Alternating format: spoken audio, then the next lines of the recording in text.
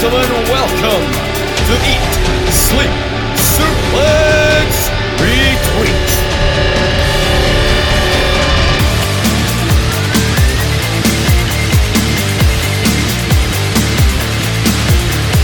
Hello everybody and welcome to this, the first Eat, Sleep, Suplex, Retweet podcast of 2020. I'm your host, Stevie Wilson, and today we're going to be talking about the best wrestlers of the last 10 years, so from 2010 to 2019. Before we get started off with a brand new year here on the podcast, just a little bit of housekeeping to start us off. You can find us on all your social media platforms, Facebook, Instagram, Twitter, at Suplex Retweet. You can find all our back catalogue on any good podcasting site that's on iTunes, Spotify or anything else. And you can also find us on Patreon for extra bonus content, which varies from free to a small subscription of upwards from $4 a month. Right, now that's all from me. It's time to introduce my panel for this brand new year. First of all, we've got me being very uninventive with my introductions this week. It's a new year, give me some time. First of all, it's Scott McLeod. It's a new year, yes it is. Damn it, you stole my line. Scott, a gold star for you early on there. Thank you. David, don't worry, just say it as if Scott didn't say it, and we can go with that, go for it. Cool. Yes, of course, there's David Hockney. It's a new decade, yes it is. Copying Scott as per usual. Yeah, I changed one word, so... Yes, one That makes word. it original. Yeah, tell that to anybody else who's had copyright issues. And there's Sarah Grieve. Hi everybody. How's it going? Well, it's not too bad. I'm not going to do the whole it's a new year, decade, etc. because that's just been done to death now. I know. We're only 2 minutes into this podcast for the year and we've already mucked something up to death, you know. And of course we have Kwaku Ajay. It's a new done to death, yes it is. Oh god, this is going to be fun. Yes, so that is our panel today, and we are going to be here to talk about the best wrestlers of the past decade. I know you may be thinking, we're in a new decade, why are you talking about the last decade? Well, we do things a wee bit differently than normal. That's the only way I've got for it. So essentially the panel and some of the other guys from the podcast gave their 1 to 10 of the best wrestlers of the last decade. So first of all, the guys on the show are going to give their number one, why they voted them number one, and then we're going to talk about some of the guys who didn't quite make the top of the list of overall, and then we're going to obviously go through our best of the decade. So I'm going to start with Scott on this one. Scott, justify your top number one wrestler of the decade and why you've picked them at number one. Well, my number one wrestler of the decade was Daniel Bryan, because I was thinking about all the reasons as to why I was ranking people and where I was. And I'm thinking if some guys are up there for these moments they were involved in, some guys are up there just for the sheer quality of their matches. Whereas Daniel Bryan, I think, perfectly encapsulates both of those things, where he's had countless great matches across the whole decade, but he's also been involved in some of the biggest moments of the decade, like being involved with Team Hell No. He was in one of the biggest storylines against the Authority leading up to WrestleMania 30. There was retirement and the whole return from retirement, and then he played a part in the big Kofi Kingston storyline. So I think just for sheer impact, both wrestling-wise and in terms of stories he's been involved in, I think Daniel Bryan has been one of the premier guys of the entire decade. Yeah, Dave, you had Daniel Bryan as your number two. Do you agree with a lot of what Scott said? Obviously not enough to put him as your number one. Yeah, no, I think Scott's pretty much took the words right out of my mouth. Like, Daniel Bryan was a very close number one for me, but I think when we get to the person I've picked, I think it just edges it based on not just what they did inside the ring, but also how much of a cultural impact they had, like, across the world. Right, okay. Sarah, didn't make your list, Daniel Bryan. Yeah, I completely forgot because he was out for a lot of it. You forgot about DB. You forgot about DB. Wow. Can we put that as an early contender for Botch of the Year? No! No, not really. Not that bad. She did put Christian at number 10. Yeah! Even though Christian didn't really do much in the last decade. Christian's still my favourite. He deserves to be on that list. I don't care. Alright, so your reasons for forgetting Daniel Bryan were not having him on it was simply that you forgot about Daniel Bryan. It was hard to pick 10. Leave me alone. Quacky, you did pick up number 2 as well. Bullies. Yes, I did. Were your reasons similar to Scott's? And Yeah, similar. Like in terms of wrestling, that's always had a big investment in. Even when he was retired at that point, he still had a lot of buy-in. Still had a huge impact when he was general manager of SmackDown, which was arguably the most successful time of SmackDown in the decade. So you can't really argue with that on that front as well. no, I think that's a fair play to say. A lot Daniel Bryan features quite heavily in a lot of the list, and we'll probably talk about him a bit more later in the show. Quacky, while we're on there, tell us about who you picked at number 1 and your reasons for picking he or she. Yeah, so I picked Chris Jericho. My reasons, why not? Discuss. Yeah, Sarah, I'll go back onto you on this one because you did have him on your list, Le Champion. Le Champion, I did have him on my list. Could you understand the reasons why Chris Jericho would be featured quite heavily in a lot of people's lists? I mean, let's just face it, Chris Jericho's the GOAT. So, like, you can't really not have him on these kinds of lists, especially, like, he's like the veteran right now, like the veteran that's still going and that can still convincingly go. Yeah. But he's been heavily involved in pretty much anything that has been going on in the past 10 years. I mean, he's had incredible feuds leading into WrestleMania. He's been featured heavily in Japan. I mean, he's the champion of AEW right now. So, and he managed to make, you know, a whole champagne brand out of a 5-minute promo that he completely did not have scripted. Why not? For me, like, a big thing to highlight about Chris Jericho, you know how a lot of people try and keep themselves relevant, and we applaud them for keeping themselves relevant. This guy's kept himself the top person, not just relevant, but the top person. The guy's managed to get a clipboard over, he's managed to get a scarf over, and now he's got champagne over. GOAT, end of. Scott, you had him as your number 2 on your list? Yeah, it was very, like, when David said about Daniel Bryan being a close number 1, it was very similar for me with Chris Jericho, and that Jericho was very nearly my number 1. I think he definitely deserves to be up there in the top, like, when you talk about the top 10, he definitely deserves to be up there. But I think for me, it was just some of the reasons that I laid out that Daniel Bryan prevented Jericho from being number 1. But I definitely agree with him why someone else would have him as number 1, because, like, he started the decade winning a world championship, and he ended the decade as a world champion, and both times it made complete sense. It was completely believable, and so many times people thought, oh, he's done now, he's a veteran, he's a part-timer, and he's managed to turn people around so that he still has a lot to give. Dave, you also had him on your list, not quite as high as some of the other guys on here there. Yeah. What's your thoughts about Jericho in the last 10 years? What's really impressed me the most about Chris Jericho is the fact he continuously reinvents himself, because when he returned in 2012 with the whole light up jacket and stuff, you know, he thought that was one apparition of him, but then later on he introduces the scarf, the list, he goes to New Japan against Kenny Omega, and now he's Le Champion. He's got a different character for almost every sort of few years, so he continuously evolves, not just with his character, but how he sort of carries himself in the ring. So yeah, the longevity behind it is definitely what makes Jericho a strong contender. David, you're continuing your mantra as the New Japan expert on this podcast with that expert knowledge of Kenny Omega. Unofficially, yeah. Dave, obviously you've not went for a New Japan wrestler as your number 1 choice for the decade. Can you give your justifications with the wrestler that you picked as number 1? Yeah, some would argue I played it safe with this one, but I have gone with John Cena, because I don't think there's been any superstar for a very long time that has had such a universal capturing of the imagination, quite like Big Match John.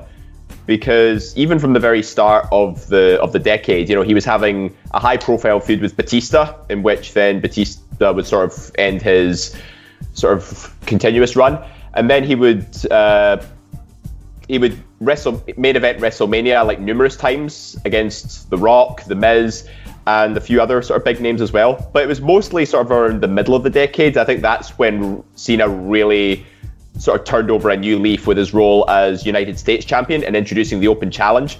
Because by that point, he was basically the established veteran, now trying to highlight the new and exciting talent that they were bringing to the scene, such as Kevin Owens, Daniel Bryan, Roman Reigns as well. Like, a lot of them probably wouldn't be where they are today if it wasn't for a nudge from Big Match John.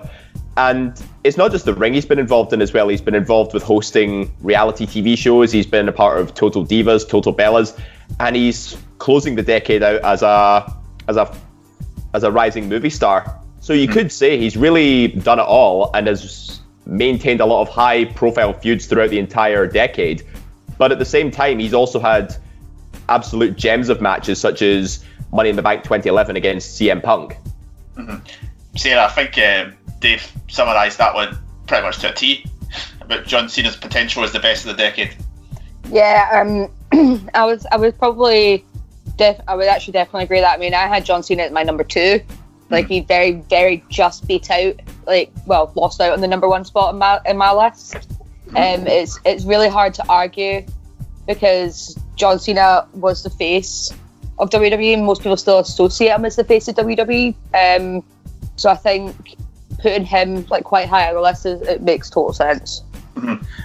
Quacker, you didn't include John Cena at all in your listing. No. Do you have any particular reasons, or did you just forget he existed like Sarah did with Daniel Bryan? I mean, well, it's hard to remember he exists when you can't see him. That's why I couldn't see him. Well, because my list was done very selfishly, because I was thinking about, for me, what wrestling has done for me in the past decade. Now, the time when John was Big John and whatever, I was on a hiatus from watching wrestling. Yes, of course I knew of what he was doing and stuff, but I wasn't that, and it's not because of John's fault. I say John like he's my pal. Well, he does follow me on Twitter. He follows the whole world on Twitter now, apparently. But anyway, so it wasn't like I just forgot about John. That should be the next song. It was just literally a case of the time I watched John Cena properly, it wasn't his high time, so that's why I didn't include him in my list. Scott, I think with John Cena, I think obviously in the last few years he's became a lot more a part-time wrestler. He's obviously went off to do Hollywood. It's probably a reason why a lot of people would forget about him when it comes to picking their top guys in these last 10 years. Yeah, I mean, I didn't have him probably as high as some of the other guys. Like, I had him at number 7 on my top 10, and part of that is because the last couple of years, obviously, he's had that part-time status. He didn't compete in a pay-per-view match throughout the entirety of 2019, which is, I think, the first year we've had a full year where John Cena didn't compete on pay-per-view, probably since his debut. But when you look at the decade as a whole, I think the fact that Cena has been such a top guy, he's been in a lot of the top moments of the decade. Like, he was in that big storyline with CM Punk in the big match at Money in the Bank 2011. He had the dream match with The Rock. He had the US Open Challenge. I think, weirdly, we've seen a lot of people criticise his wrestling when he started, and the fact that he's always winning. And yet, in the last part of the decade, remember, like the US Open Challenge and his feud with AJ Styles, he's actually started pulling out better matches than he did when he was a top guy initially, and he's actually started to put a lot more people over, I think. Oh, some of his matches were great. Dave, you highlighted his match with CM Punk. Obviously, right up there is probably one of the top 5 matches of the last decade. Absolutely, it's still my number 1 match of all time. And, you know, Scott mentioned his feud with AJ Styles as well. I mean, what better way for AJ Styles to sort of make his debut year in WWE by getting a massive win over John Cena and then go on to become WWE champion. And then, as a sort of the cherry on top for Cena, he wins his 16th world title in 2017 by defeating AJ Styles. So again, that was another reason why I think John Cena is my number 1 personally, because the fact he's accumulated so many world titles over sort of the last 10 years. And I do remember in, I think it was Elimination Chamber 2010, I think he was on about his 9th world title by that point. So he'd won an extra 7 over the course of the decade. Talking about AJ Styles, we're now going to Sarah. Sarah, obviously I gave it away, there. Talk about your number 1 choice and why you picked him. Ah, God damn it, Stephen. Yes, no, I was like, I was kind of like half and half when it came to my list. Like, I was like Quacker, I was quite selfish, hence why Christian's on the list. But when I was also sitting like looking back, and I'm like, you don't just have to account the WWE. I mean, AJ's been going around. He's actually like, he debuted like over 20 years ago, like it was 1988, so like he's been going for years and years and years, and even though people can maybe argue that he's coming towards the end of it, he still had a fantastic past 10 years in wrestling. I mean, TNA World Champion, he had like his year-long stint as WWE Champion.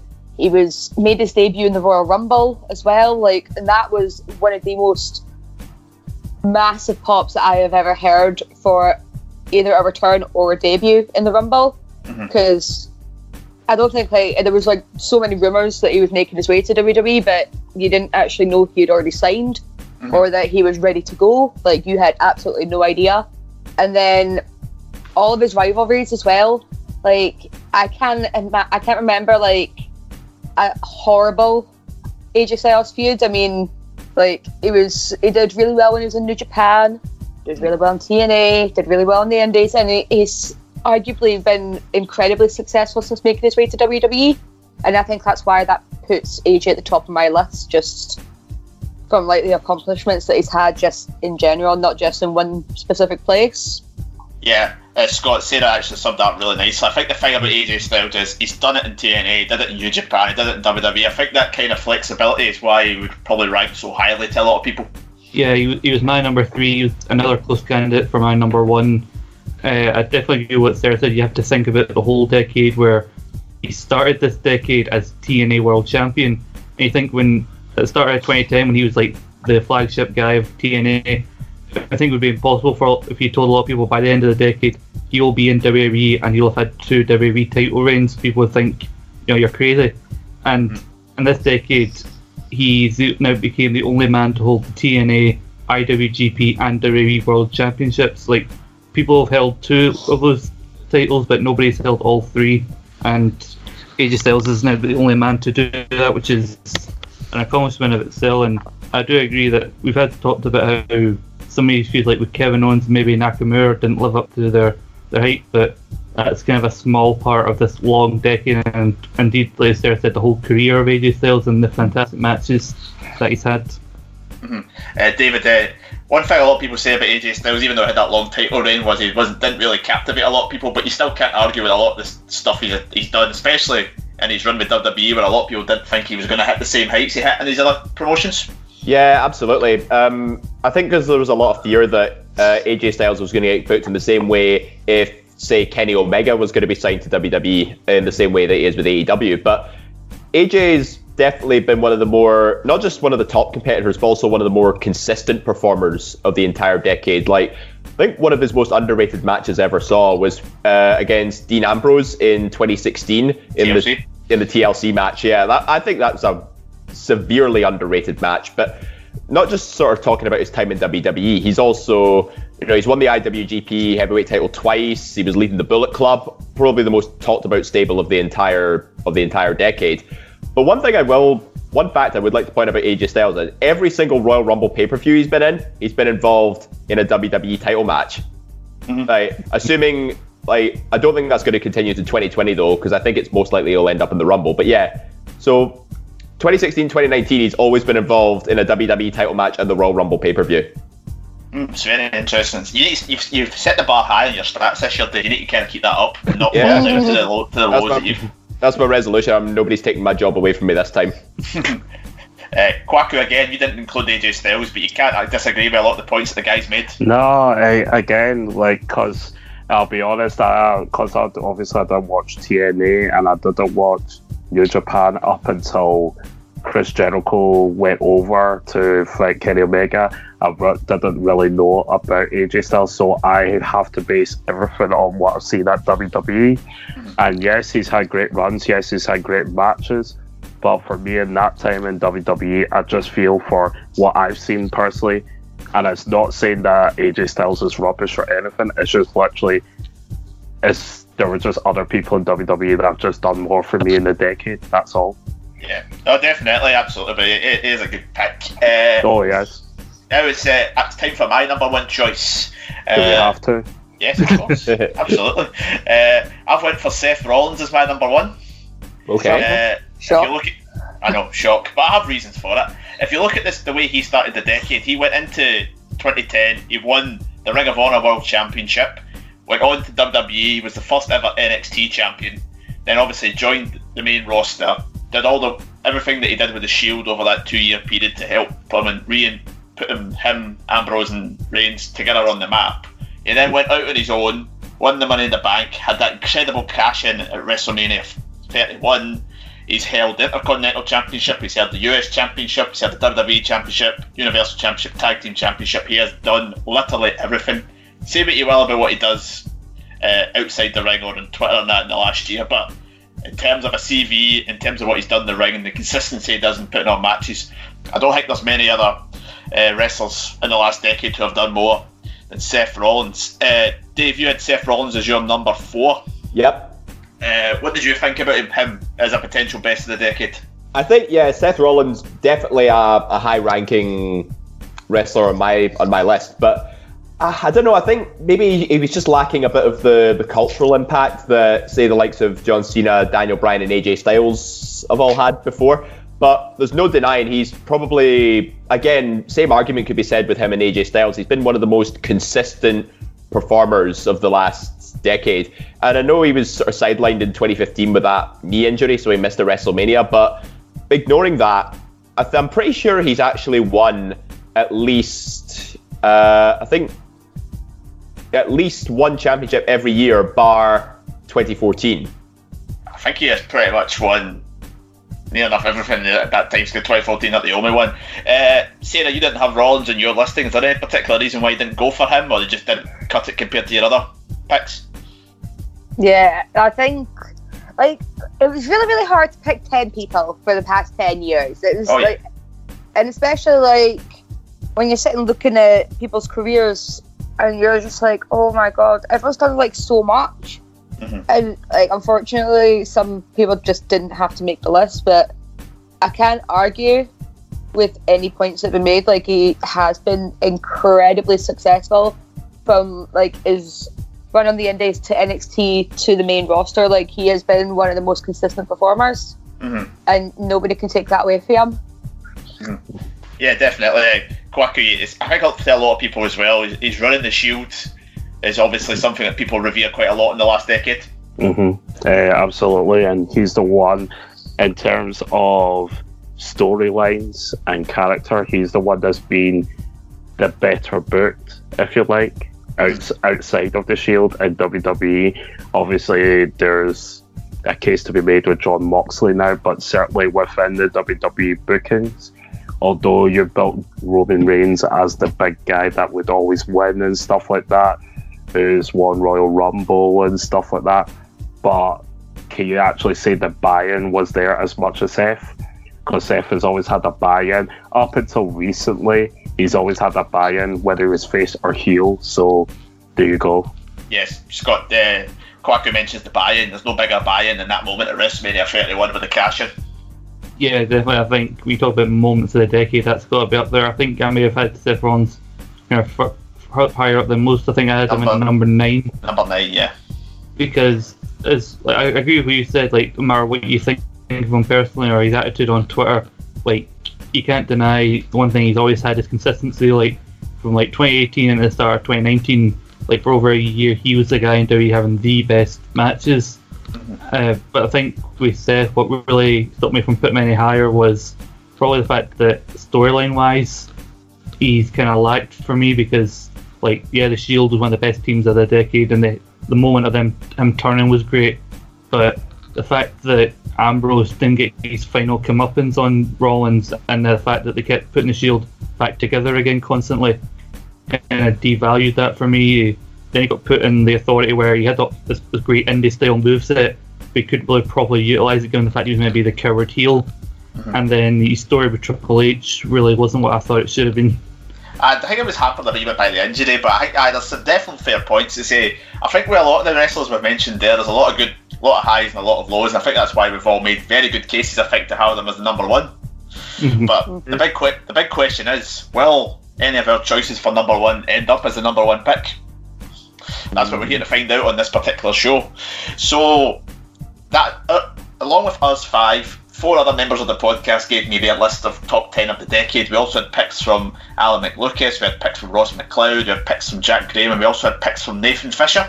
So between the 9 of us, that's a total of potentially 90 points we could get to see who will have come up as the top wrestler of the decade. And we actually have compiled a list of 25, which is actually quite nice. Like Meltzer's top 25 or the PWI top 25. Wait, did you have to mention the name? I know. Dave. Right, Yeah. that's going on a list for Botch of the Year. So we're gonna, for the rest of the show, we're kind of going to go through some of the names that didn't quite make the top, and then go into some of the main names who came up quite high up in the actual rankings. So we had 2 wrestlers who got a point each. We had one from Sarah of Christian. Gas. It's Christian. Well, It's Christian. Leave Christian alone. who's next? Who's next? Viscera? Sarah did have a very good world title win in this decade. Was it? It was this decade, wasn't it? The start of the decade. Yeah, it was. Yep, 2011, yeah. Where he had that. It was a very good feud he had with Randy Orton. I liked it. And let's just face it, I love Christian. He So. got his dues, definitely. I think that's the least we can say. Exactly. Even though I think it's just because he won that world title quite late into his career that I'm just you know what, screw it, because you've also got to remember he was going into the decade as the ECW champion at that time as well, so that's another reason why I put him in, because he had actually entered that decade as ECW champion and he was a good ECW champion. And he had the feud of the decade with Ezekiel Jackson. Yes. Oh, okay. Only to lose it in the last show. And the other wrestler who got a total of 1 point came from Alan, and it was Kevin Owens. Oh. Ooh. So he Looks like ranked he in got as more. number 10. Oh dang. That's the joys of this list. You never know what might happen. So coming in next with a total of 2 points, this pick came from just the one person, and it was from Kwaku, and it was Bray Wyatt. Yep. What was your reasons for Bray, Kwaku, on your list? Why not? And I'm surprised you all haven't picked him. I mean, his whole Wyatt family gimmick has just been something so different, something so talked about, and look how over he's got now with the Firefly Funhouse and everything. Undeniable. You can't deny it. See, I like his stuff, but I wouldn't class it as my top 10 for the decade though. But he's throughout the decade though, he's always been a big guy on character and has always had you invested. But has he had that? Has he not? He's not had that definitive win though. I think that's what's really let him down. What are you talking about? Well, not for the majority of the decade. He plays the spooky character, but only to end up always losing the big feud. But he's always kept himself at the top of the agenda, always kept people invested in him. So to say that he's not won the big one, especially when he's been a world champion twice. I think on the one hand, you look at the fact that he started the decade as Husky Harrison and is ending it as probably one of the most over guys on the roster and as a world champion. It's a big accomplishment, but at the same time, I think between the start of the Wyatt family gimmick on the main roster and the introduction of the Firefly Funhouse, his booking was very stop-start, and it really hampered, I think, a lot of people's investment in him before the start of the Firefly Funhouse, which I think plays a part in why he wasn't ranked a bit higher. Yeah, well, see, 2 points for him. Another one who got a very small amount of points, people may argue about this one, next to him with 3 points, Samoa Joe. He got 3 points, and it came from Ross. Ross had him as number 8. Let's move on. Well, it's Joe, but yeah, he's quite low on the list. He's had a lot of injuries back and forward, so. Yeah, he's Joe's quite close. unlucky. Mm-hmm. The next one coming in with 4 points. He was on the top 10 of two of the panelists in this particular show, in both Kwaku and Scott. It was Drew McIntyre. Yeah. Whoops. So, very solid. And another one which got votes only from Sarah on the top 10, Randy Orton. Why is people not voting for Randy Orton? Because he can be very boring at times. Yeah, but still, you have to give him his credit. Like, he has been one of the best villains that WWE have ever had, and I think like just the past decade has been incredible for him. But which I cannot Be very. I can't argue with any of that, but he is easily forgettable, as is proven right now. Oh yeah, that is a thing. It's very easily forgettable. There's just more captivating characters than, well, not to say Randy Orton wasn't a captivating character. For me personally, there were just like many other captivating characters across multiple promotions, and when you do the numbers, it kind of just sort of etches them out the top 10 a bit. Nah, I think that's definitely why I voted him quite high on my list, because like I was just sort of looking at the accomplishments and like the things that they've done, and like not looking at like character work or all that sort of stuff. I think I just sort of looked at everything that they'd accomplished. I think you can say about Randy though, he's one of the most selfless wrestlers though, as evident by in 2017 when he happily put over the next big thing in wrestling, Jinder Mahal. I swear to God, don't you dare share that man's list on this top wrestler of the decade. How many points did Jinder get on this? Zero. Travesty. Moving on from Randy Orton, we've got our next pick, who had just the 5 points, one of which surprisingly came from Dave. I thought he would have got a lot more. Was Austin Jenkins. I'm surprised you didn't put him at the top of the list, if I'm going to be honest. Dave, you put him at number 10. I know.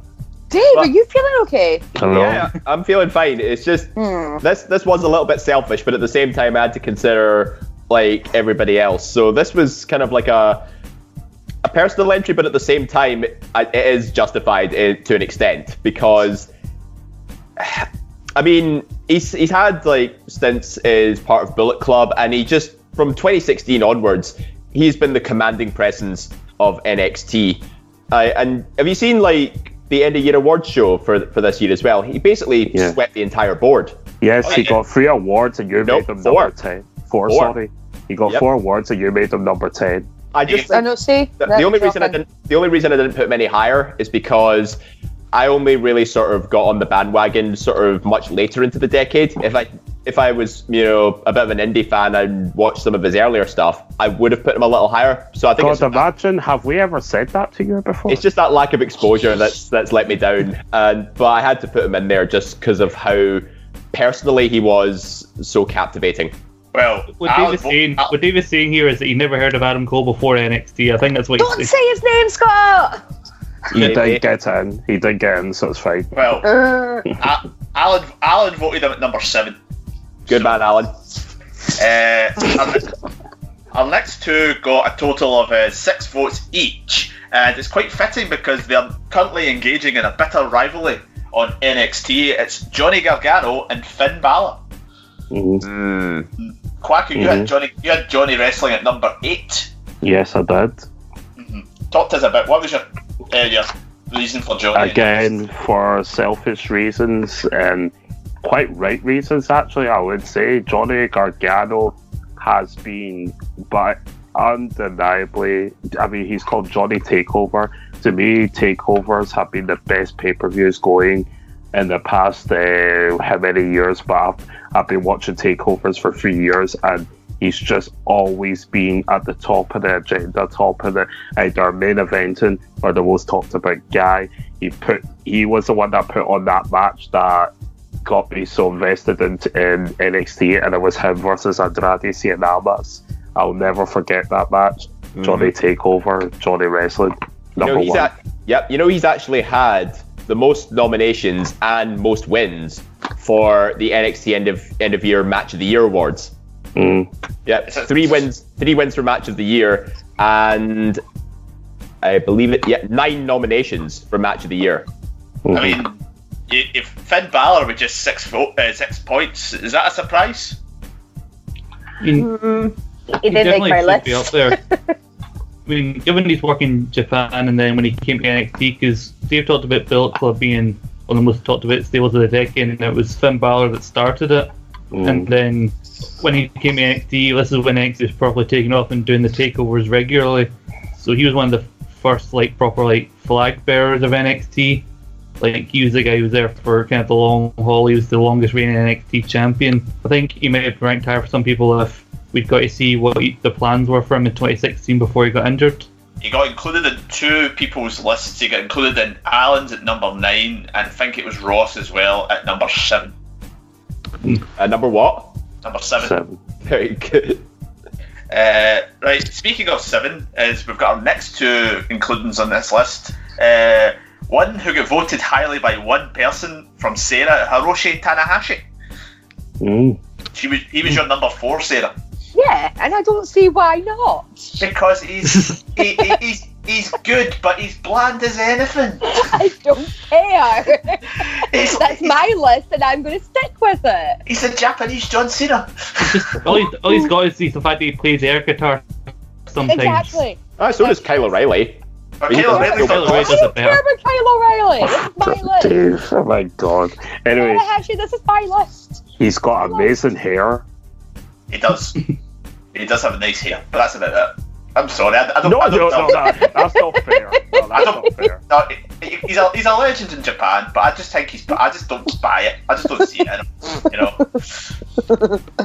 His hair, honestly, is a thing of beauty. When he came to Honor United in Edinburgh, I was just fixated on that guy's hair. The other one who got 7 votes was the only person that thought to put a tag team in. Was Nathan who put the Young Bucks in as number 4.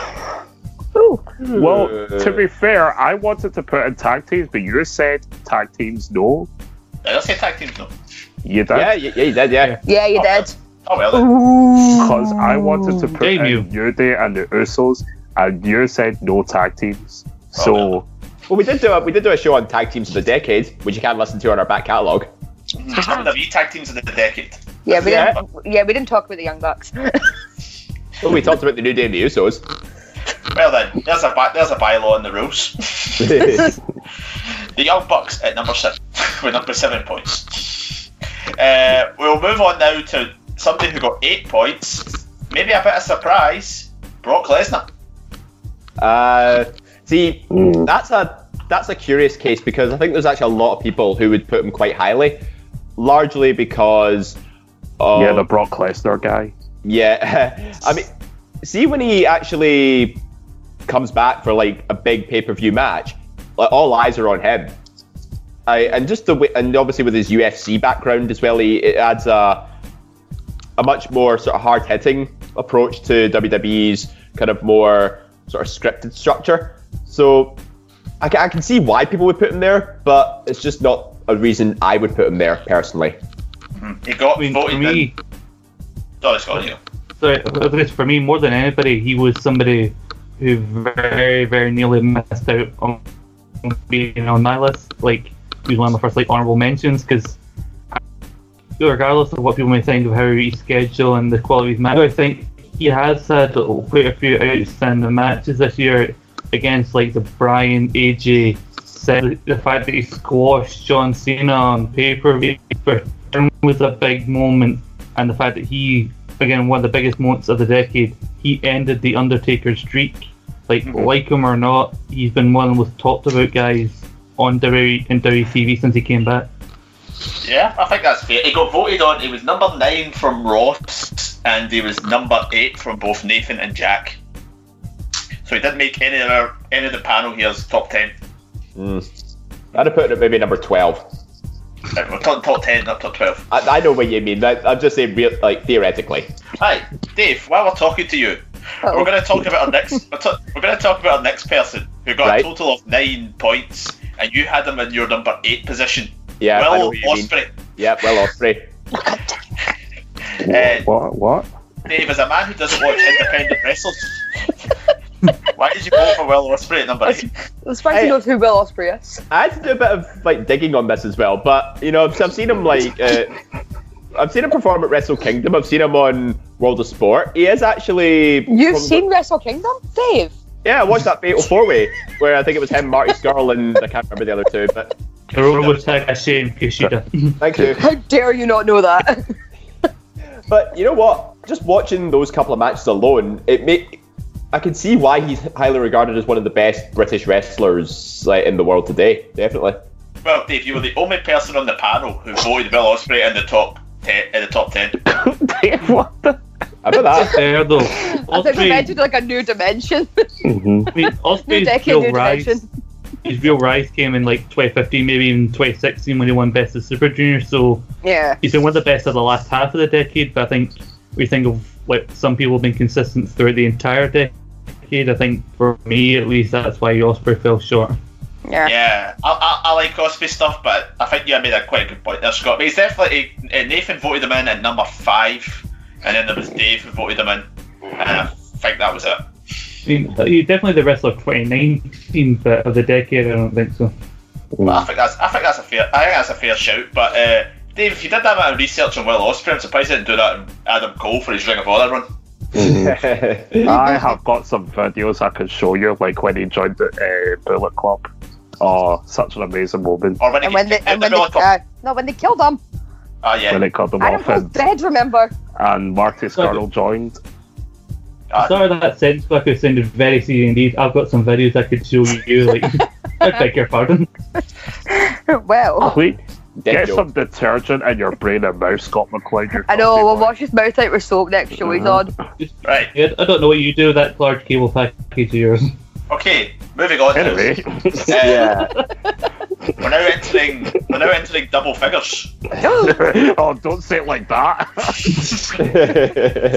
and we get our first female entry to the list.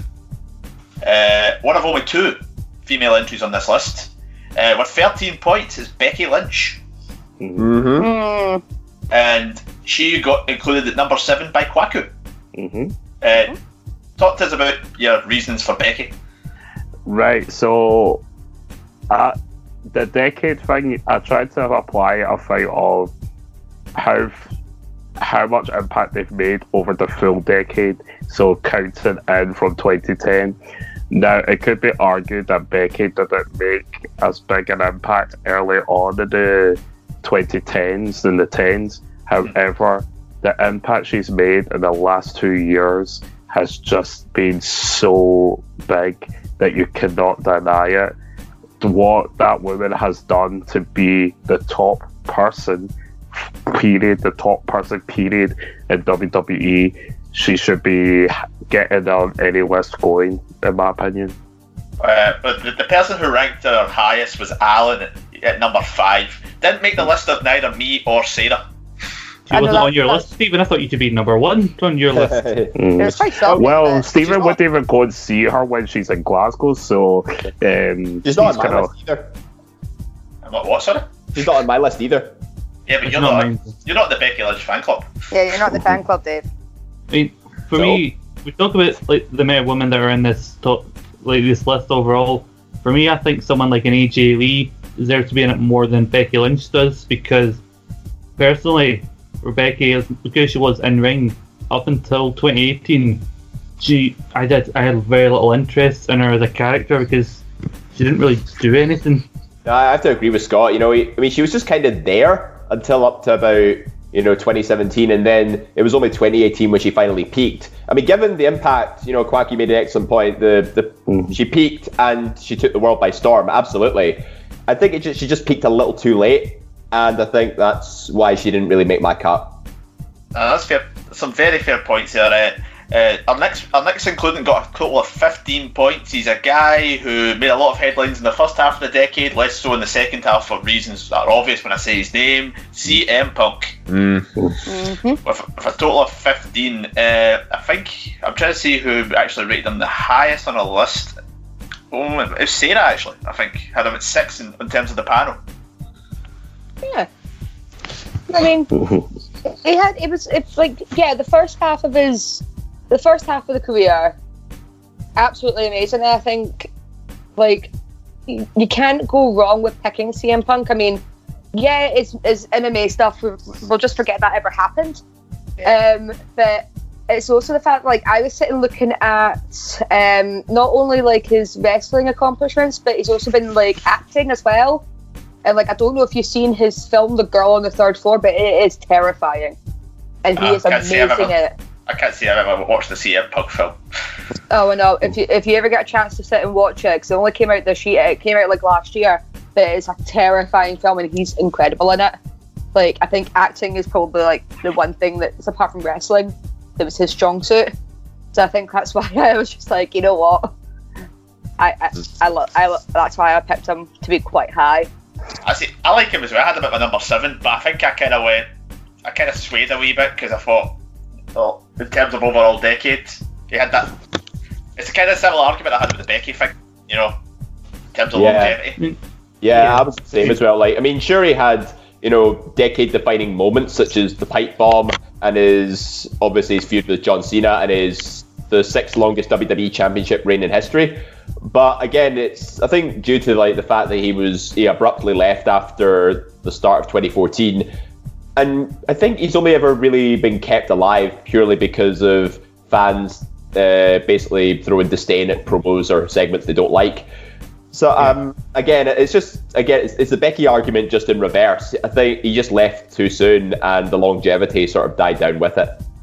I think I'd agree with that in terms of the fact that he's been kept alive kind of by fans who are kind of would chant his name when there was a segment that they didn't like. For me, all of CM Punk's like moments, the first half of the decade kind of have been kind of felt less impactful for me because of the fact that he had the pipe bomb. But then since then, everybody seems to on the indies or in WWE tries to do a similar style of workshoot promo, and I hate the fact that every time someone cuts that style of promo, someone else has to go, oh, they cut their version of a pipe bomb. Like, no, we shouldn't associate with that. Just let this promo be this person's own thing, because it could be this person's best promo they've ever done.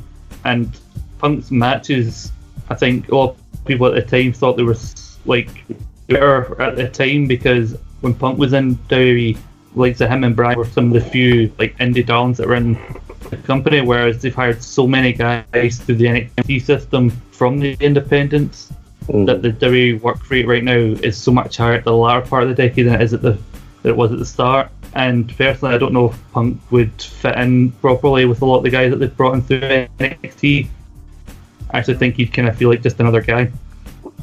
That's a fair point. That's a very fair point. That one, I can understand. I can understand him being on the whole list, but obviously he's not. He's just missed out on the top 10. So already we're already going into our top 10. Before we actually go into, I'm just going to highlight a few names that surprised me personally. It never got any votes at all. One name in particular, John Moxley, who we mentioned. Not a single vote for Dean. He's been there, but like it's only been impactful for like the past year. Yeah, he's only ever felt like the third wheel of the Shield in a way. I mean, which is a bit harsh to say, but I think he was more relevant as part of the Shield as a group rather than as an individual. Yeah, it's pretty much been the Shield and then Omaha Steaks, and that's it. I feel like when he was, as you'll know, when their singles, when he felt like the one out of the three that they didn't want to push, he just happened to at one point get a WWE title reign. He did get a very long US title reign, though. Give him that. Yeah, but then he barely defended it. So some other names maybe surprised me a wee bit. Sheamus. The bar and stuff. I think he was pushed too hard in like the sort of start of the decade, because he just didn't suit a face character, and it's only when he really sort of teamed with Cesaro as the Bar that's when he started picking up again. But he did loads. He did so much in that. Oh yeah, he did so much, but I don't think the fans were buying into it. For me, Sheamus probably is one of the most underrated guys of this last decade, probably because he was pushed so hard so soon that people kind of soured on him. And so from then on, when he was put in kind of a top position, like when he won the WWE title in like 2015, people were kind of just over like, oh, not Sheamus again. But I think his stuff with the Bar especially has really shown people how great he actually is. Yeah, no, definitely. But see, that is some of the honourable ones who just miss out on the list. He had an amazing match at WrestleMania 27. 28. 28, sorry. 27 he was on the pre-show. I forgot about that, sorry, 28. So now, moving on to our top 10, and Kwaku, good to go to you on this one, because at number, with 18 points, it's Kofi Kingston. Yep. Was it 18 points? Sorry. Yeah, so 18 points for Kofi Kingston. Yeah, Gara's favourite son. Absolutely. But you didn't rate him as high as I thought you were going to rate him? No, because I'm objective about some things. I'll repeat some things, but yeah, he's just had a consistent decade. Like, consistently kept himself on the agenda. He reinvented himself with the New Day, brought it up a new level, and then just recently it just went to a whole new level. Shame about how the title was lost, but just the buy-in he's had, and to consistently have such buy-in from people for more than 10 years, you can't really not have him on your list. Yeah, the other person on the panel who had him on his list was Scott. You had him at number 10? Yeah, he was my number 10 guy because we do talk about how he was kind of there for the first half of the decade where he'd get these title reigns with like a random tag partner, or he'd get a US title reign, but it'd be kind of transitional. But the fact that he was always there, he was the consistent company guy for the first half of the decade and did whatever was asked of him, and then him and the New Day, like for the last part of the decade, they had the longest reigning tag title reign. They've been one of the biggest merchandise sellers, one of the most entertaining acts that he's probably ever had. And then obviously the whole story with the WWE Championship at WrestleMania 35, a match that if the rise of Becky Lynch in the women's division wasn't what it was, I believe that would have been the main event, him and Bryan. And I don't think it would have looked out of place in the main event. And the fact that he finally won the WWE Championship, he was a guy that people wanted to, but it started to feel like it never happened. And then by the end of the decade, like, even though he'd lost the title and kind of controversial circumstances for a lot of fans, the fact that he and the New Day haven't stopped since then. They've got their podcast, they have the tag champions for this, like, the 7th time. They stole the show at TLC and that ladder match against the Revival. Like, I think again, it's what I said about Seth Rollins, it's the consistency of Kofi Kingston. It's an interesting one. He was just picked out to number 9 though by someone who came in at number 3 on Sarah's list, and it's a man in New Japan. It's Okada. He's had a great decade. He has had a decade. So give a wee bit of context about what was your reasons for having Okada so high up on a list which, let's be honest, is dominated mostly from our perspective on the WWE. I mean, when it comes to, I was looking at success, and like, when you look at his early career, I mean, like, he had a brief stint in TNA, yeah, maybe a little bit forgetful about that, but then when he returned to New Japan and made like that his home again, I think when he became like the sort of, I think it's when he decided that he was going to be the Rainmaker. Right, that villainous persona, I think that's what really elevated him. I mean, and when you look at like all of his credentials, I mean, he at one point was the longest reigning IWGP Heavyweight Champion, and that was like in the middle of the decade. Like, he's had a great feud with Jay White lately as well. And when you look at it, like, half the sports things that have been ranking matches, I mean, when you look at it, like, PWI, they went and ranked him number 1 in 2017. In Match of the Year with Kenny Omega in 2017, Match of the Year with Kenny Omega in 2018, and Feud of the Year. And then like Tokyo Sports for 1, 2, 3, 4, 5, 6, 7 years running, best bout for the Tokyo Sports Awards. So like you can't. I don't think I don't think you can miss out Okada. Yeah, David, we know you're not a big New Japan fan, but with what Sarah's just described there, he's an obvious choice for this top 10 at least.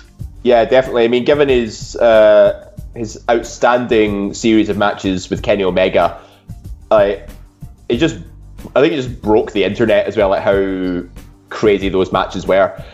Because I think, what was it, Wrestle Kingdom 2 years in a row or something, or was it Wrestle Kingdom? Just the one Wrestle Kingdom they fought right. Dominion was the other one. Yeah, Dominion was the other. A 2 out of 3 falls match that went best part of an hour. It just, I mean, what is there more to say? Yeah, Scott, you also rated Okada quite highly. He was your number 6. Yeah, he's my number 6 because he has pretty much been the franchise player of New Japan from the whole decade. Because in 2011, he was doing this weird Green Hornet inspired gimmick that Vince Russo came up with in TNA as part of his excursion. And then he comes back the following year he kicks off that feud with Tanahashi winning his first IWGP Heavyweight title in one of his first matches back from Excursion. And it was around this time in 2012 where New Japan would get their current owners, and this is when they would kind of catapulted into the mainstream again after kind of a poor period of business. And it's kind of, I don't think it's any coincidence at the same time is when the Tanahashi Okada feud was very prevalent. So I think it's the series of matches and then going on to the Kenny Omega series. I think in terms of match quality and kind of storytelling, Okada outside of WWE has been one of the most talked about guys and most highly touted guys in terms of in those aspects. No, definitely. It's a no-brainer to have him in this top 10 at least. A lot of people would probably listen to this show and say it should be higher, but obviously we're a more WWE orientated audience, you know, which is probably why it goes a wee bit lower on. But no, we can still acknowledge how great a decade he had, and he comes in at number 9. Our next choice, who got a total of 22 points and was only included in the top 5 of one of us on the panel. That came from Dave, and it's Roman Reigns. Yep. With 22 points. Only person to pick him in the top 5 on the panel, Dave. I know, easily probably one of the most polarizing guys of the last few years, but you could say the same about Seth Rollins and the way his 2010 decade kicked off. Like, he came out all guns blazing as the muscle of the Shield, and a lot of people were saying this is going to be the next big guy, and he did so well as well in his first Royal Rumble. You know, he sets the record for eliminating the most number of people in one match. He makes it to the final 2, and obviously, you know, his booking hasn't been great because it sort of turned the fans against him as a result, but you can't overlook how consistently good he's done over the last decade. You know, he's main evented WrestleMania 4 years in a row. He's been heavily promoted as the company's guy, despite, you know, a ton of backlash from a good portion of fans.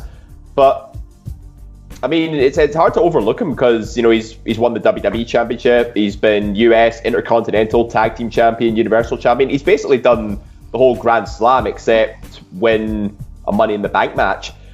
And then obviously the bounce back he had from his leukemia as well at the end of 2018. It just goes to show like what a proper fighter he is in real life, not just the character Roman Reigns himself. So again, definitely same argument could be said with John Cena, is the fact that he has had a huge cultural impact both in and outside the ring. Quacko, given how highly Roman Reigns has been pushed to the moon in the second half of the decade, is it a surprise that he's not made it higher up in this list? Not really, because that's the thing I was toying with. Yes, you can't deny that he's been a really top guy, but has he got the investment like a top guy should? Apart from, yes, he's got the huge investment from like his sales and what sales he gets. The live shows he's very popular and stuff, but in terms of like the more hardcore fans, he's not really had them along with them all the time, so that's what kind of put him down for me. Sarah, what about you? You also didn't have him on your list. Again, I think, see, when I was looking at my list, I was looking at just like, not just WWE, I was looking at like everything in general, and I think, yeah, he definitely should have like, at least been in the top 10, considering that Christian was number 10 for me, but that was just purely selfish on my part. I'm not gonna lie. Scott, what about you? Yeah, I didn't have him on my list because I thought if we can't put teams on, I think I need at least one member of the Shield to be up there, and I think Rollins just beat out Reigns. I think, as I said earlier, about the consistency. I think in the latter half of the decade, Roman suffered from the same issues that Sheamus did, and the fact that he was pushed so hard so quickly. And I think people's blind dislike of Roman really caused them not really see how good his matches actually could be. Like his match quality against likes of Braun Strowman, John Cena, AJ Styles, among others, like some of the best matches from like 2016 and 2017. But I think for me, the fact that the consistency of Roman just missed out. Him and Brock Lesnar, I think, were the two guys that were just missed out on my top 10. Yeah, he got rated highest on it from Allen at number 3. So just a bit of an interesting one there. Now we now move on to our next number 7. With a total of 28 points, it's the highest ranking female and the first person of all the names I've said so far that made all of our 5's top 10. It's Charlotte Flair. Woo! Oh jeez. For God's sake. Sarah, I'll go to you on this one. What's your thoughts? Charlotte had to be on this, didn't she? Oh no, definitely. I mean, when you look at women's wrestling in general, the one name that really pushes itself, apart from maybe AJ Lee, but AJ, I'd say, was more the start of the decade towards the middle. Charlotte has been from about 2012 onwards, and she has been involved in pretty much everything that you can have to offer. Like, she's been pushed to high heavens when it came to like takeovers. Like, she was undefeated in takeovers for a wee while. She's a record-breaking 10-time champion as well. Like, that's not including the NXT championship. Is also technically 11 if you want to include NXT. And when you look at just like the breakout star, Charlotte, you can't not have Charlotte. I mean, she's been there for everything, and I think like headlining a pay-per-view, headlining a Raw, headlining WrestleMania, and she's been involved in so many of the first-time evers, and like being champion during like the first Rumble, having like that great WrestleMania match with Asuka. You can't, like, Charlotte. I think Charlotte deserves to be really, really high on this list. Yeah, Kwaku, you had her at number 4. So you ranked her really high. Yep. What's your reason? Okay, she has just brought in something so new and so fresh. She's kept herself at the top.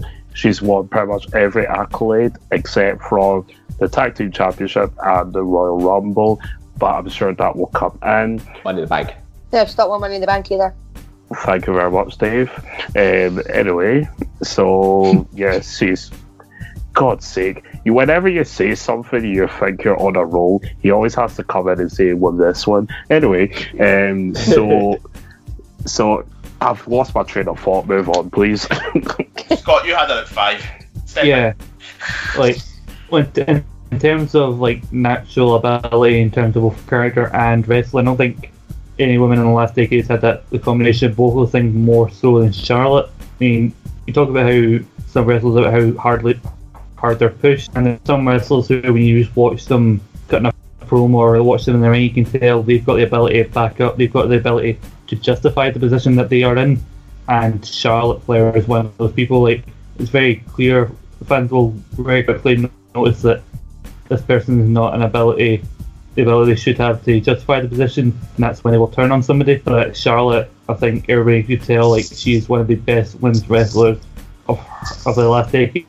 Probably, she's up there for all time. She was up there in our Mount Rushmore, or female Mount Rushmore of all time, and I think it's only a shame that she didn't really do much in the last half of 2019, because she was kind of floating about. She was put randomly in a program for the tag titles, even though the fact that she and Becky weren't a proper tag team. They'd been feuding for ages before that. I think that would have prevented her from being, if that hadn't happened, I think she'd be my top 3.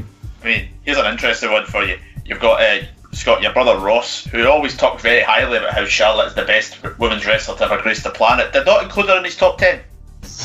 Wow. Yeah, Becky at number 10.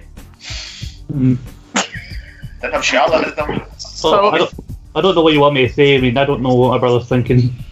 No one does. It just means that he's not allowed to keep going on and on and on about Charlotte being the best women's wrestler if you put Becky in at number 10 and Charlotte not at all.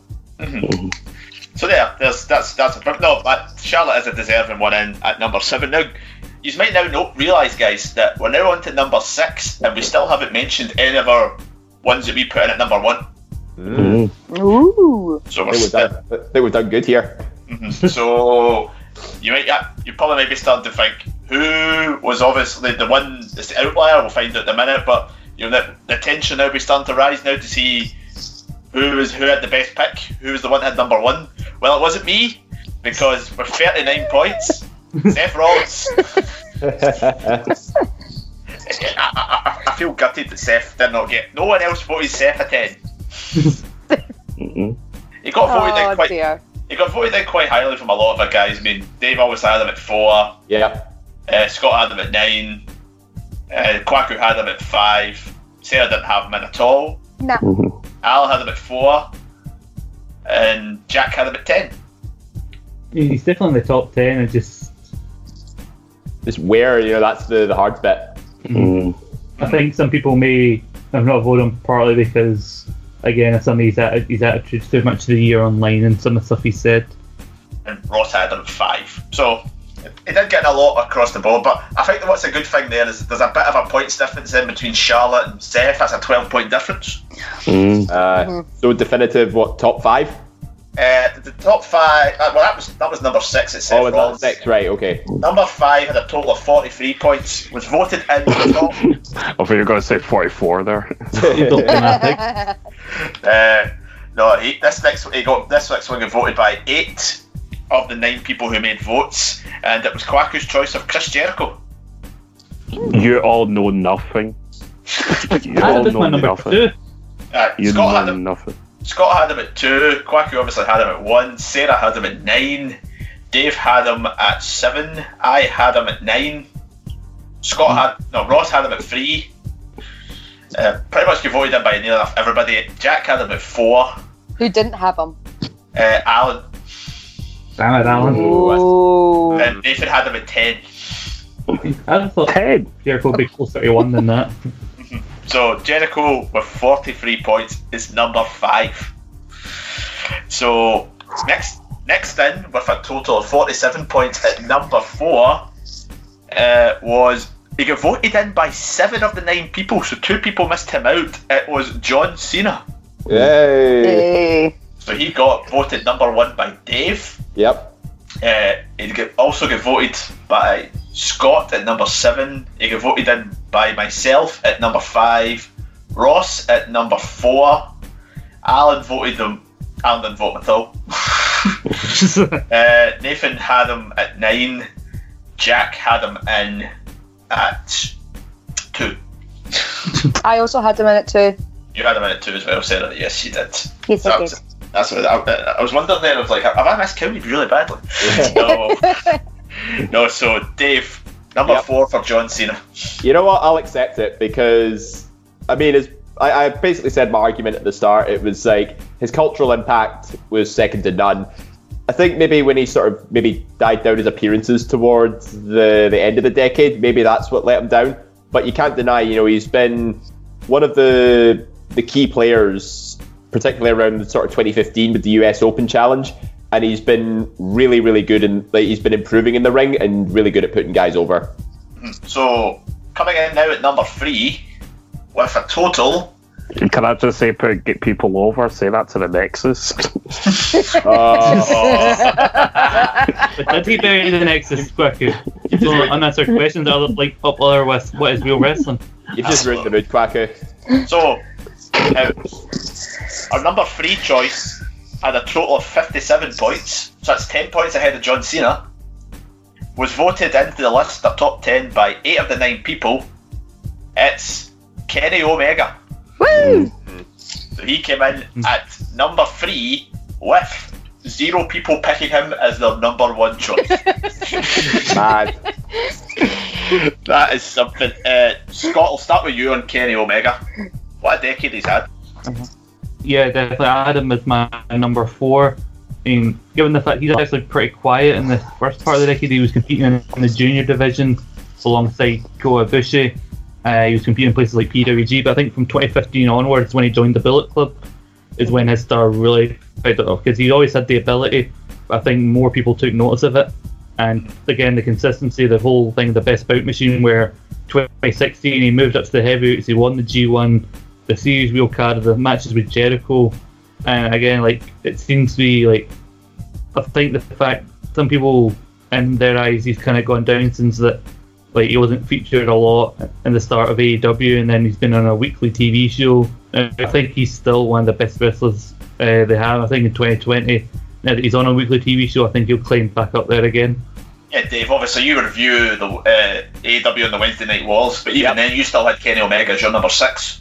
Yeah, I mean, there's no denying, Kenny Omega is arguably one of the top guys of the decade. I think his time in AEW is, although his record could be better, I think it's just because the fact he's not used to weekly sort of TV tapings. He's sort of more of he's kind of like Brock Lesnar, you sort of bring him out for the big events. But, as Scott said, his stock really sort of started rising in 2016 when he kicked out AJ Styles of the Bullet Club. And then he goes on to win IWGP Intercontinental title, the never open weight 6-man tag titles with the Young Bucks. But I think this is probably one of the key points of his career, first non-Japanese winner of the G1 Climax. You've done your research, Jesus. Yeah. I know, well done, Dave. I know, as we mentioned with the as the host of the New Japan show, I can back up that is correct, yes. And obviously we have to refer back to his outstanding feud with Katsushika Okada. Mm-hmm. Yeah, Quacker, you had Kenny at number 3. I mean, it's just the matches that man puts on is unbelievable. Mm-hmm. Well, I didn't include Okada on my list, and the reason was because I felt like for me the Okada Omega thing was the big thing that put them in the agenda for me.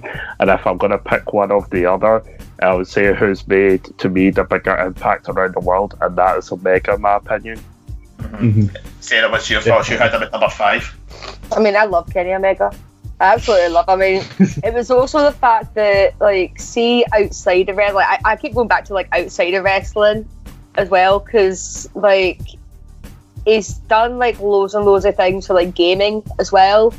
And I think that's probably, why I put him, quite high on my list. I was wrestling, gaming, but, even from his debut, when, him and Kota Ibushi were first put together, and then later on in the decade when they reunited, it basically refreshed everyone's memory of what happened at the very start of the decade as well. So I think consistently he has been Okada and many others have been just completely straightforward about absolutely everything, and you can't deny that he is one of the best in the world.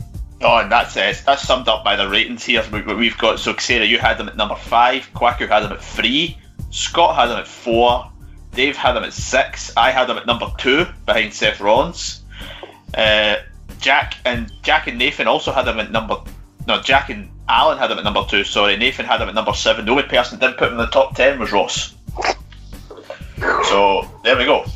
But Ross did admit his list was very heavily WWE based on his interest, so it's fair enough in that aspect of it. So please, internet, don't make Ross the villain of the day. That's true, Scott. Very much so. So you now notice we're now on to our top 2, and we have 2 members of the panel who still have not had their number 1 picks named yet. So the reason that these 2 scored pretty much in the top 2 is purely because they got voted as the number 1 wrestler of the decade by more than one person. Woo!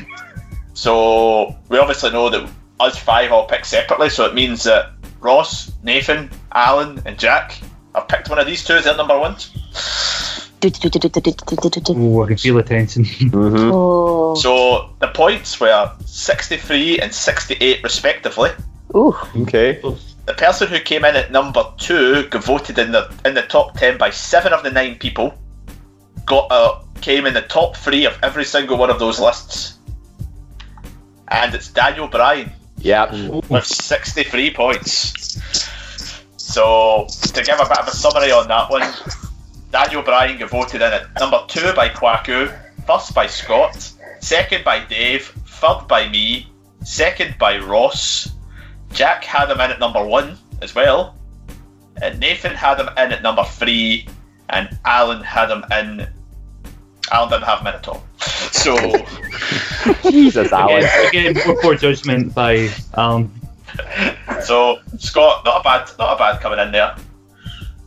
No, Definitely. I mentioned about AJ. I mentioned there were still other guys who could have been my number 1, but I think Bryan, he's definitely been one of the top guys of the decade. I think in terms also of fan support, and I think the fact that he was rated so highly by certain people on this panel shows that. So I'm happy with the number 2. Yeah, definitely. But that means at number 1 it is AJ Styles, which was voted in by Sarah. Oh yeah. Oh yeah. Oh There you yeah. go. So Sarah's not closing at all. No, it's a very well deserving spot. Like I said, he's had a very, to not excuse the pun, a phenomenal year. Well, decade. His overall stats, they weren't as well all tight knit together as Daniel Bryan's was. So obviously, Sarah, you had him at number 1. The only person that Yes. didn't include him was Kwaku. So Scott had him at number 3, as did Dave. I had him at number 4. Ross had him at number 1. Good on you, Ross. Alan had him at number 1. Good on you, Alan. Jack had him at number 6, and Nathan had him at number 1. Good on Sorry. you, Nathan. So he was voted number 1 by 4 of our 9 team members. And the other ones agree with me because he has had a phenomenal decade. So, guys, if we were actually looking at our overall top 10, we've got number 1, AJ Styles, number 2, Daniel Bryan, number 3, Kenny Omega, number 4, John Cena, number 5, Chris Jericho, number 6, Seth Rollins, number 7, Charlotte Flair, number 8, Roman Reigns, number 9, shit, I can't pronounce his first name, Okada. Kazuchika. Thank you, and at number 10, Kofi Kingston. Guys, what do you think of our overall top 10? It's I'm a happy good with list. it. Yep, solid list. Can't argue with that. Yeah. Would you be ashamed to put that list out there to the wrestling world? Not at all. Never, because it's all, well, first of all, it's our opinions and they can suck it. Looking at that list, by the way, that's pretty much my top 10, except if in my top 10 I swapped out Roman for Drew. Sarah, please don't be head of PR for ESSR. Please. It's our opinion, so suck it. Yeah, you know what? I think the fact that we were able to throw a whole bunch of names out there and basically narrow it down, because that's what we do here. We debate, we share opinions, and I think we've come to a pretty good compromise here, especially that we've admitted, we're sort of more favourable to WWE, but the fact that we've included folks from like a wide range of promotions, I think that pretty much, covers it. I've got one quick question for you guys before we round off this show. We're at the start now of 2020. Obviously, we can't predict what's going to happen in wrestling over the next 10 years. But based on the current crop of wrestlers at this particular point, if there was anyone that you would pick to be the best wrestler of the next decade, who would it be? I'll start with Keith Scott. Lee.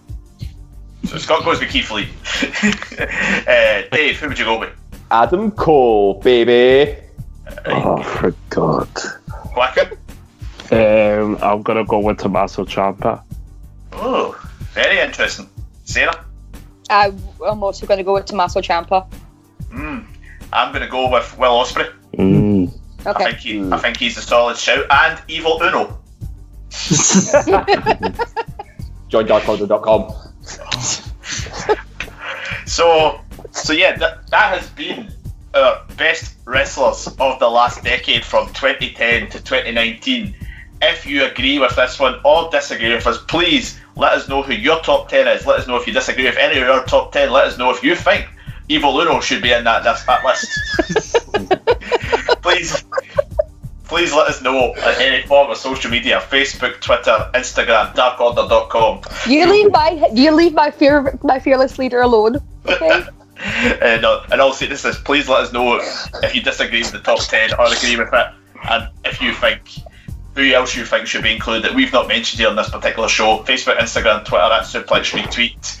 And if you've enjoyed the show, please subscribe to us on any form of podcasting sites. We've got so much great stuff coming up over 2020, which includes our show next week, where Sarah will be leading a panel to talk about AEW 1 year on from their inception at this time last year. Yeah, it's going to be a great show. We're going to be talking about the past 12 months since basically it broke the internet that being the elite, and it's going to be AEW. So we're going to be talking about absolutely everything in the past year. Can't wait for it. Including the Dark Order. I mean, if they come up, they come up. But in all seriousness, that's super good. So then we enter Royal Rumble season, which kicks off the week after with our always chaotic Royal Rumble quiz. Mm-hmm. You got the Shawn Michaels here is going to be throwing you all out again. Oh, shit. oh, dude. I'm going to be like actively. You can't say anything against 44, you bottled it. Oh, wow. Anyway, Uh-oh.